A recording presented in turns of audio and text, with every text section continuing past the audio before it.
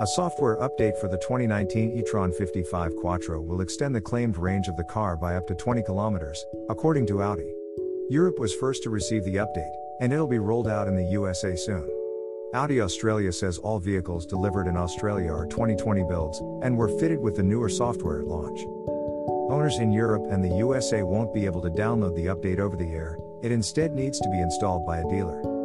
The update unlocks more range in a few ways. For starters, it unlocks more usable capacity in the lithium-ion battery pack. Although the e-tron 55 Quattro has a 95 kWh battery pack, some of that capacity can't be accessed by the driver to preserve the life of the battery pack. The update means less of the lithium-ion battery is cordoned off, freeing up more range. The update changes how the active battery cooling system works for greater efficiency.